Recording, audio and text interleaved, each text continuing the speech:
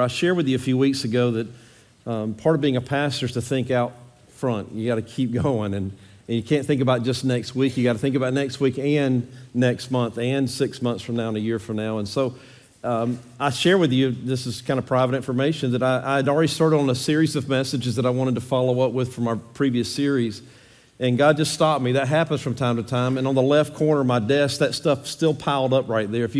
If you've ever been in my office, there's a little bit of a piling system in there on my desk. I believe in books. I like books. I don't use the internet very much for any kind of research. And so it kind of gets stacked up. I kind of got disappointed and cleaned it all up. It looks so clean right now. That'll stop tomorrow, but I'll pile some more books on it.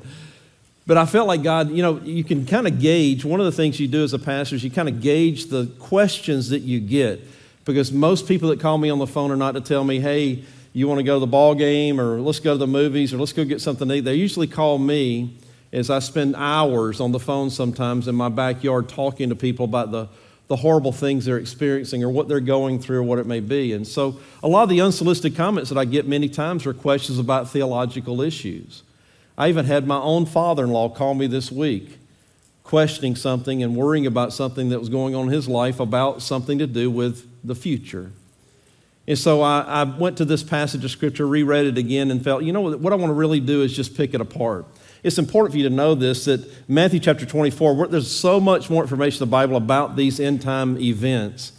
And I just got a sneaky suspicion when we get through this particular passage of Scripture, I'll probably pull some of those out and connect some pieces for you. But what I'm doing is walking verse by verse through a passage of Scripture. I'll bring a few things into this, but I want to be faithful to the text. That's really important to do that. And so the exegetical work of doing that is really, really important. So it's normally what I do like on a Wednesday night. If you've never been to church on a Wednesday night to my Bible study, we pick the Bible apart, verse by verse, word by word.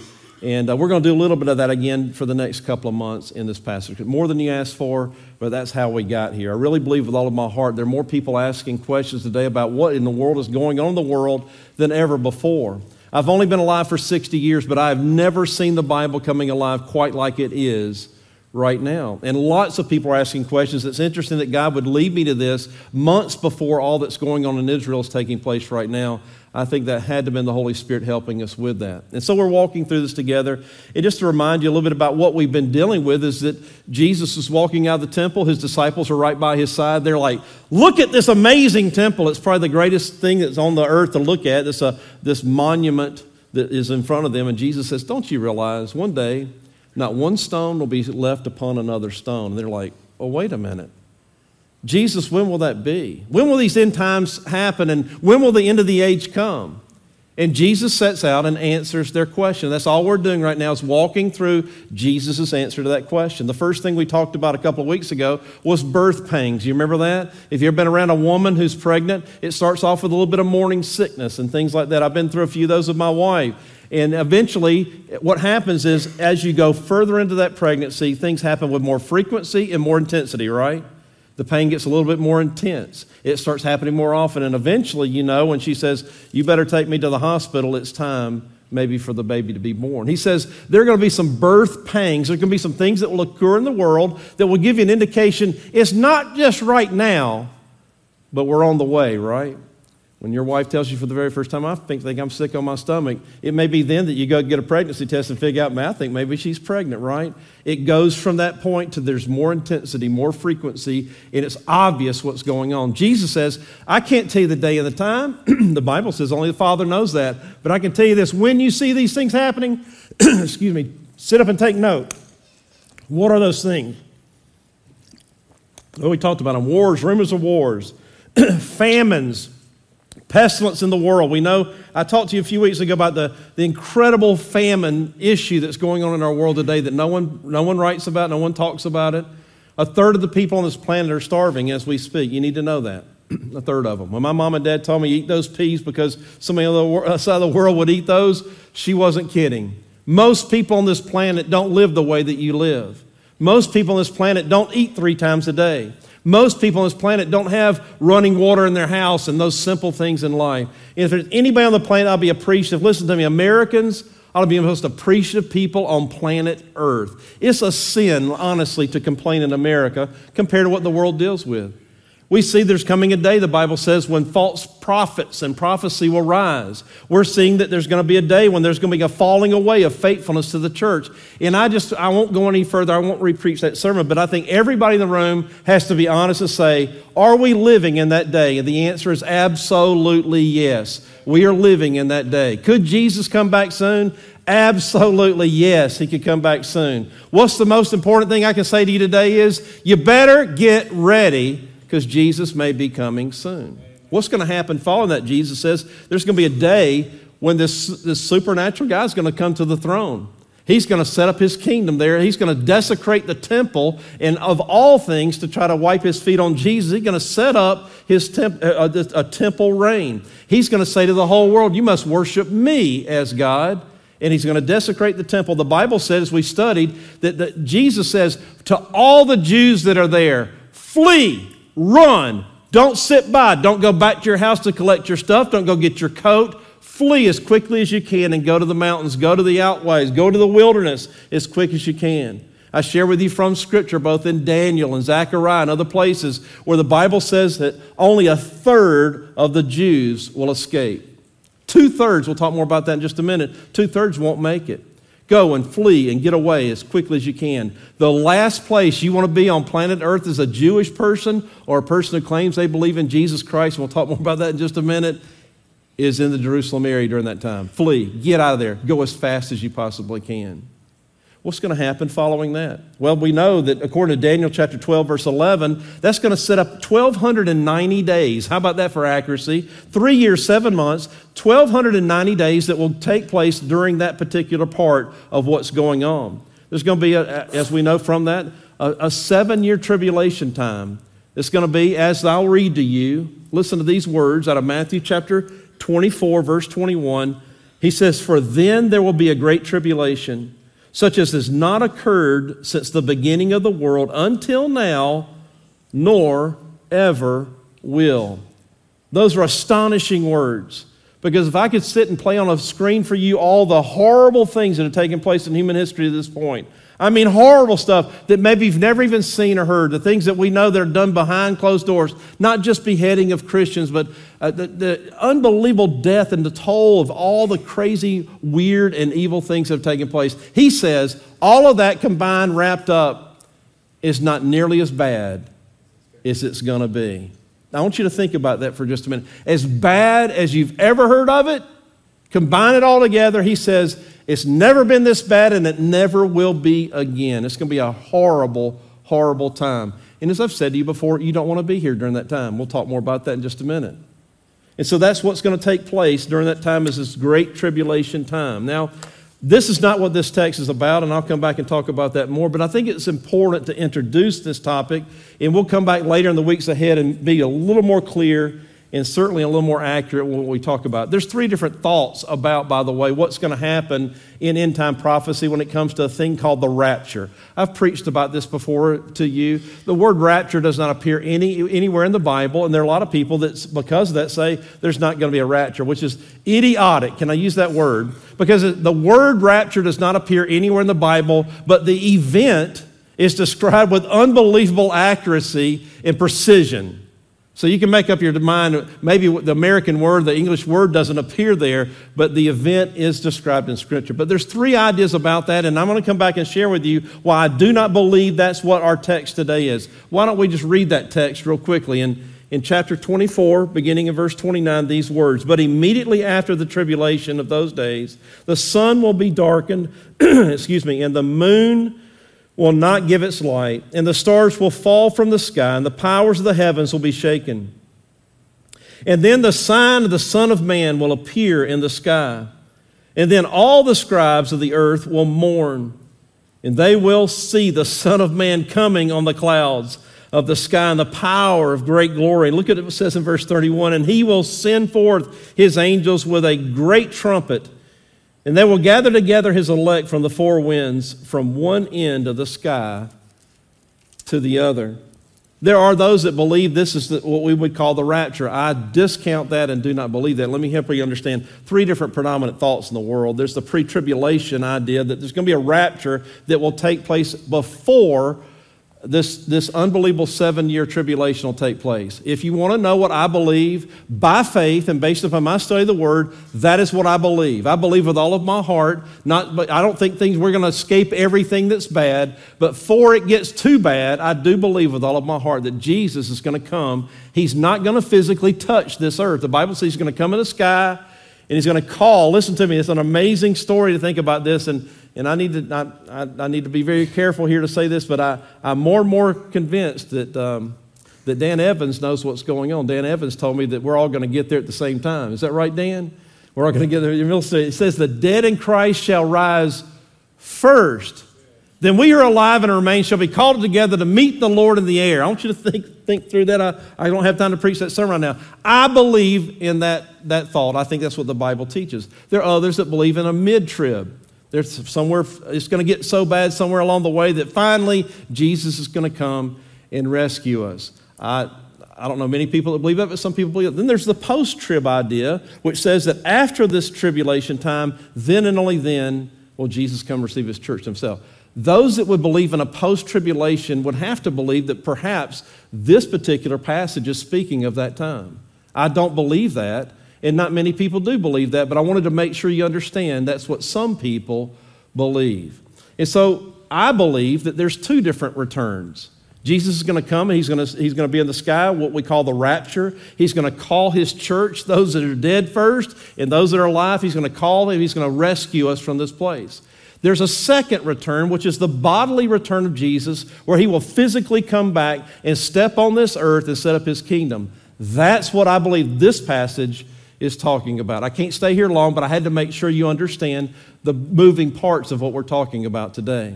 And so the title of this message again is When Jesus Returns. What's going to happen when that happens? Well, this is Jesus' words. He's telling us what's going to happen. Let's walk through this little outline I gave you this morning. The order of sequence is the first thing He talks about. He says, but immediately after the tribulation of those days. I believe that's a direct reference again to verse 21 again that said, and there will be a great tribulation such as has not occurred since the beginning of the world until now, nor ever will.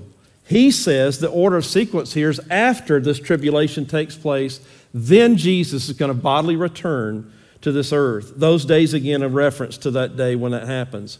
Now, a lot's going to happen during that time, and I'll give you I can't go into lots of detail here. We're going to go through a lot more. I want to stay true to the text. But to leave the text for a minute to share with you some of what else the Bible says will happen during this time. According to Zechariah chapter 13, verses 8 and 9, we're told, again, as I said a minute ago, that only 1/3 of the Jews will escape.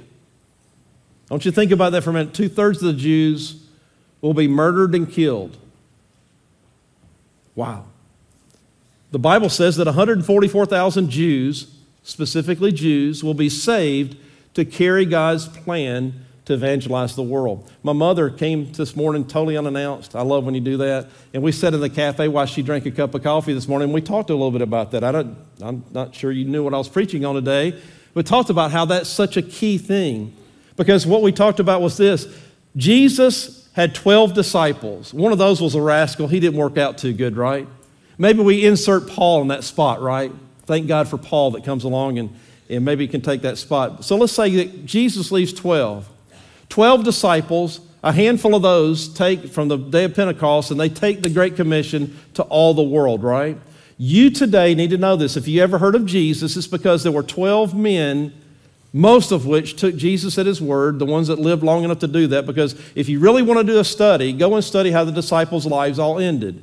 It's not a pretty sight. Amen. It's not a pretty sight at all. We can't get out of bed and make it to church on time because the time changed today, preacher. I'll be there next week, though. These guys were brutally murdered for their faith, and we can't get across town to get to church, right? Think about that for a minute. And so He leaves these. They tell somebody who told somebody who told somebody who told somebody who one day told you about Jesus. Jesus is going to save 144,000 Jews. And listen, they're going everywhere. They're not just going to hang out in Jerusalem. They're going to be all over the world. Imagine the impact they could have. As Mama was saying, God is a gracious God, and in Christ Jesus, though the rapture's already taken place and He's taken His church out, He's going to give another chance for the people that are on this planet. And He's going to save 144,000 Jews to go not just evangelize the Jews, but evangelize anyone that will hear. There's certainly a prospect that millions, perhaps, people on this planet, millions will be saved during this tribulation time. Think about that. It's not going to be an easy place to be a Christian. Yes, there's going to be things like the mark of the beast and other things that come along. We can't preach about all that right now. That they're going to sniff them out. And many will be brutally murdered for their faith, yes. But He's going to give them another opportunity. Here's a really cool thing. I love God in this. Those 144,000, it says that the Antichrist is going to do everything in his power to kill them and murder them and do everything, and he's got zero success. Imagine that. I met a guy years ago that told me that he was at a used car lot one day. A guy had really done him bad on a deal on a car, and he literally said this. He said, Phil, I had my .22 pistol out, and I fired it 3 times at him from 10 feet, and I didn't hit him one time. This is an ex-military guy, and I said, well, God was just doing you a favor by taking those bullets around or whatever it may be. Listen to me, the Antichrist is going to try everything in his power to kill these guys. Nothing's going to work. How frustrated do you think, in Jesus' name, I'm looking forward, I'm from heaven, hopefully, to see how frustrated he will be. One last thing we see is this, that when Jesus comes again, He will bodily step on this earth, He will bodily set up His kingdom, and He will show once and for all, and we're going to talk more about that in just a minute, who He really is in this world. Number 2, the ordeal in the sky. You can't go past this, and again, we're trying to stay close to the text. But immediately after the tribulation of those days, it says the sun will be darkened and the moon will not give its light and the stars will fall from the sky and the powers of the heavens will be shaken. It makes common sense that Jesus would be the one that would do this, right? Because He's the one who spoke those things into existence. Let there be light, and there was light. Only Jesus could say, let there not be light, and there will not be light. Imagine what that's going to be like. We just went through a long study. It took us, if those were with me, I think 14 months to walk through verse by verse through the Gospel of John on Wednesday nights. We got there. We finished well. And I remember halfway through that, all these amazing miracles, starting with the first miracle that was performed at a wedding feast, as you know, the wedding at Cana. We know that took place. And then increasingly more, those first miracles were kind of private, behind the scenes. Very few people saw it. And increasingly more and more public. And eventually at the end, many things done in a spectacular way publicly. And I share with you that I don't believe that those types of miracles still take place today because Jesus was doing those things for a purpose. And the purpose was this. He wanted to leave absolutely no doubt to any person who was there, to the eyewitnesses of those things and those of us today who can read about those things, that He was indeed different, that He was indeed the Son of the living God, the one that we had hoped for and prayed for. He was truly the Messiah. How can we say that? There's lots of things, but one of the things we could say were the amazing things that He did. Oh, the Antichrist is telling everybody, worship me. And will he have some powers? Certainly he might have some powers. But Jesus comes and cuts the lights off. Just in case you wonder if I'm He, I'm Him. Let there be light? Yeah, sure. Let there not be light?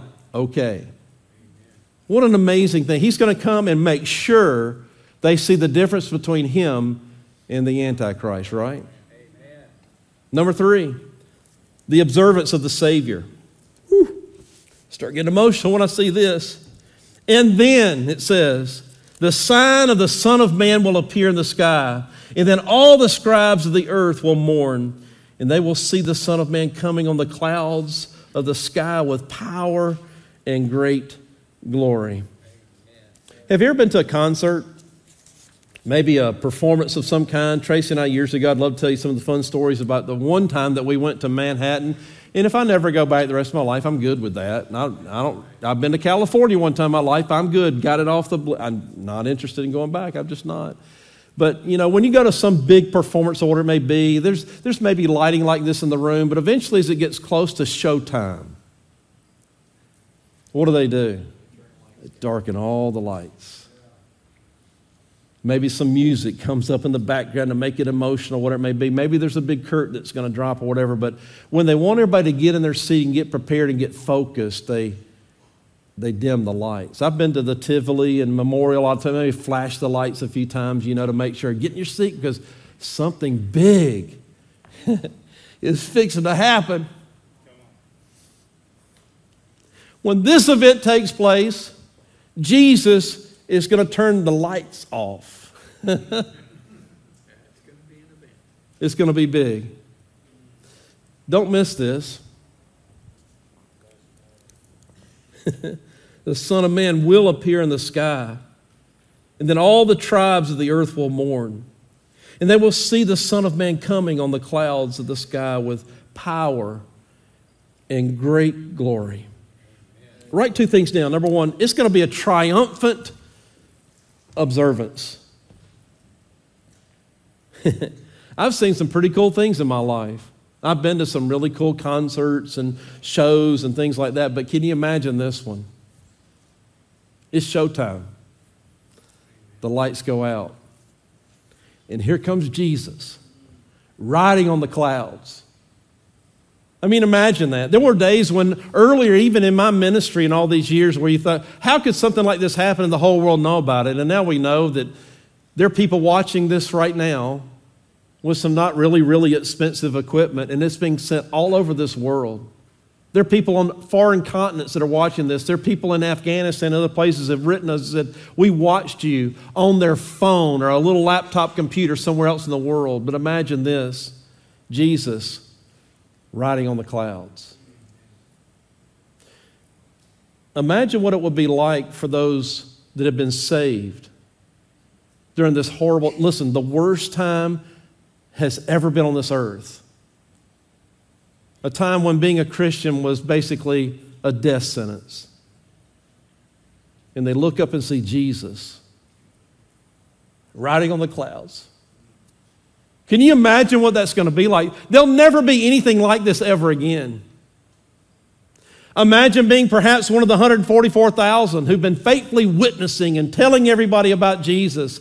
And they look up, and here comes Jesus riding on the clouds. Listen, I know what it's like to be homesick. I know what it's like to be away from my home for times. Me and my wife, many times when we were away in ministry, would come home and see our family just a couple of times a year because we had events at church, or maybe she was pregnant and we couldn't go because we always had these real complex, difficult pregnancies, whatever, to see Jesus. Oh, what a homecoming that must be. And for many of those that suffered through this very difficult time because they did not come to Christ before, or maybe those that are born during this time, who knows? To see him riding on the clouds. Listen, it's going to be a triumphant time. Can you imagine the hallelujahs and the praise of the Lord and whatever else will come from the mouth to see him coming in the clouds? But don't miss this. It'll be a terrifying occurrence as well. The Son of Man will appear in the sky. And listen, all the tribes of the earth will mourn.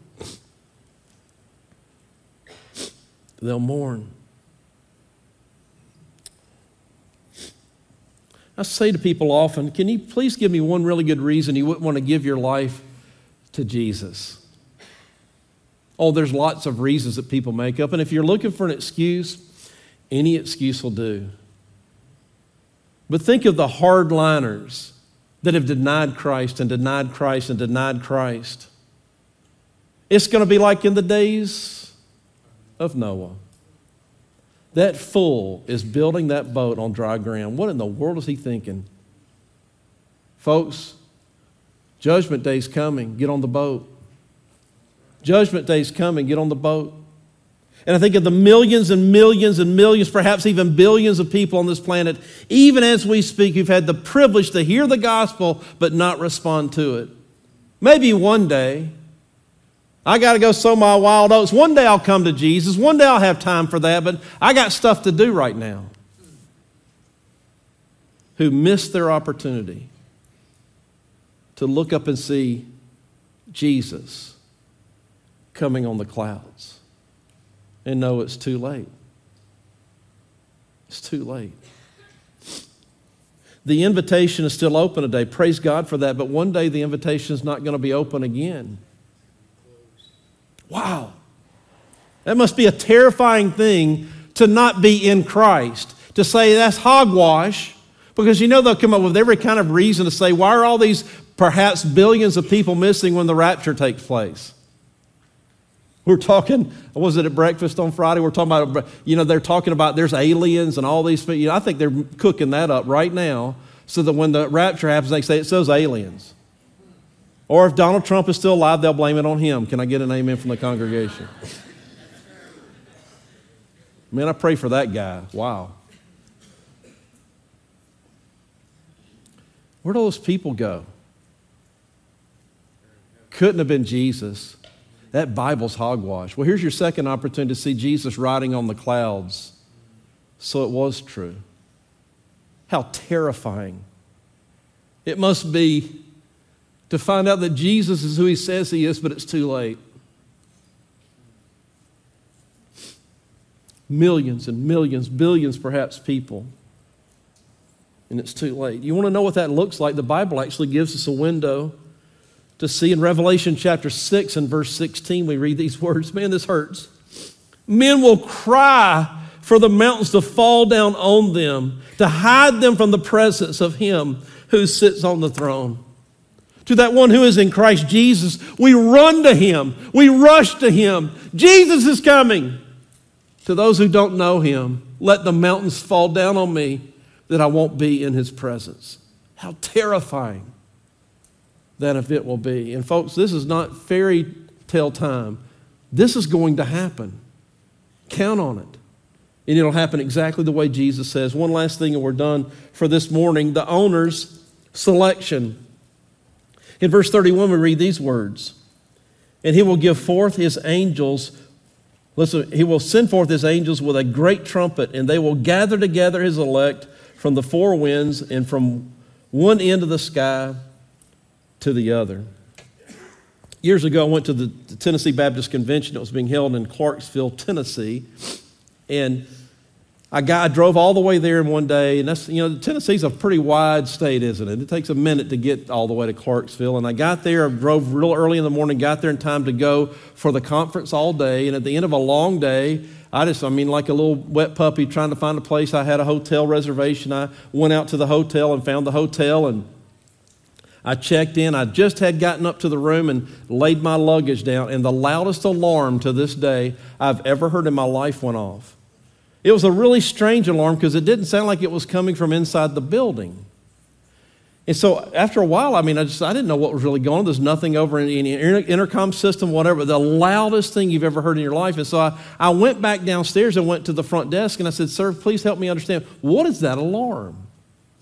He said, "Well, Mr. Griffin, where we live, it's so flat here, we have tornadoes here all the time. And so they've installed all over our county these loud alarms, and whenever a tornado's in the area, they sound off to give a warning to people to go and prepare for that." And I'm like, this is creepy, I said, what are we supposed to do? He says, "Follow me. We're just going to wait a few minutes for some other people to get here." And they had a shelter they had built inside the hotel, and I suspect they probably require everyone in that area to do such a thing. A warning. Years ago, Tracy and I took our children, before they really should have gone, to Williamsburg, Virginia. It's a really cool place to go, but they were so young, they're like, "What's all this stuff, And we're walking the old part of the town, which is really cool. If you can ever go there, it's a great place. But anyway, all of a sudden I heard these drums beating. Boom, boom, boom, boom, boom, boom. And they got louder, and they got louder, and they got louder. And all of a sudden I see these guys walking down in this middle of this road, beating on these drums really loud. This guy had the biggest megaphone I've ever seen in my life. "Citizens!" He starts yelling and whatever, making an announcement. And they're really showing how in those days and times, before they even had electricity, how they got messages out. It was like, here comes the newspaper, right? And the guy would give a report of what's going on. It's really authentic and it's really cool. An alarm. The Bible talks about a thing called a trumpet. Did you see that? "And he will send forth his angels with a great trumpet." I did a little bit of research on that, and these days in Israel, the trumpet was used for a lot of different things. If there was ever an announcement perhaps that needed to be made in a place, they might use something like that. And it wasn't the trumpet like you play in the jazz band. We get that. It was a horn of some type. But to gather people, hey, something's going on. You need to hear this, right? We've declared war with a neighbor. Maybe perhaps get everybody together, let them know what's going on. That could be used for all sorts of reasons to gather people together. But one of the things I was interested to find out was when the king was returning from battle, they blew the horn. The king is returned. The king is returned. Everybody come out. The king is returned. There's coming a day in all the universe that a trumpet will sound and Jesus will come riding on the clouds to show this world that he is indeed the King of Kings and he is indeed the Lord of all lords. What an amazing thing that's going to be when Jesus comes. But how terrifying it'll be for those that are not prepared. And so, Phil, how do you end a sermon about something that hasn't happened just yet? Well, you end it this way. Are you ready? You see, we could have theological debate all day, and we can stay all day if you want to talk about, well, when do you think it's really going to happen? And I heard this, and I read this in some book, and somebody told me this, or I blinked my eyes 3 times and thought this, whatever. We could have that. Doesn't matter. The only thing that matters on the moment that takes place is this: are you ready?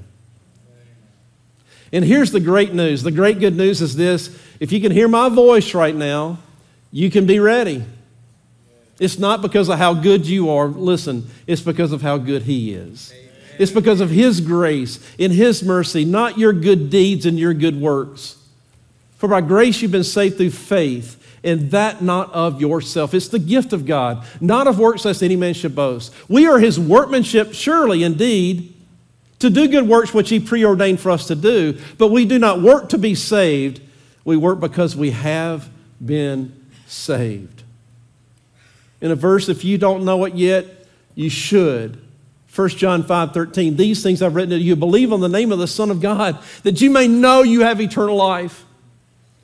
If you don't have anything else in this universe, you can have this. I can know that I know that I know that I'm in Christ Jesus. And if you're in Christ Jesus, it really does not matter how this all works out.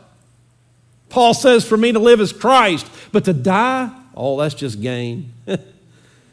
And so this world, I've told you this before, but this world and all the chaos and the mess that it is, if you are outside of Christ this morning, you need to hear this. This is the best it will ever be for you. But if you're in Christ, this is the worst it's ever going to be for you. Amen. Come to Christ. Stop playing games with your faith. Stop mailing it in and giving God the leftovers of your life. And don't do that out of a motivation to just do the right thing. Do it because Jesus saved your soul. He loves you. He walks with you. He prays for you. He cares for you. Why would we not want to give everything we have to the one who gave his very son for us? My friends, he's coming. I can't tell you exactly when, but I can tell you the most important thing you can do today is be sure that you're in him. And if you're in him, you have nothing to fear. God, I'm so thankful. I'm so thankful, God. Sitting on this front row, my mother, God, who poured her life into me and gave me Jesus. I think of all those times as a little boy that she tried and tried and tried and tried to get us to have a family devotion. And we had some success and not success, but God, I'm so thankful for Mom and Dad that loved Jesus and made sure that I knew who he was too. Lord, I know that there's coming a day, and I believe with all of my heart we are living in those last days. Nothing would surprise me, God. This powder keg that we see going on in Israel, God, this tiny little country, just a little over 200 miles tall and only about 85 miles wide. The size of New Jersey. is the focus of everything that's going on in the world right now, God. And it's interesting that it always has been and it always will be. Where it all started is where it's all going to finish. And it's just a reminder to each and every one of us that God's word is wholly true, that we can bank our lives on it. And praise God that Jesus took the time to explain to these disciples what to expect. God, what needs to happen right now? I don't know. You do. These are your people. And there are people in this room this morning, God, who know you in the free pardon of sin, but they're just not committed to you, God. They're just giving the leftovers. They're just showing up that need to go deeper. There are people who've wandered away from you, God. They claim they have faith in you, but they're just not living like it. And maybe, God, today's the day that they reverse course and come back to you. But then, God, there are people in this room this morning that have never met you. They may be religious people. They may know all the songs and can quote the scriptures, but they've never met you.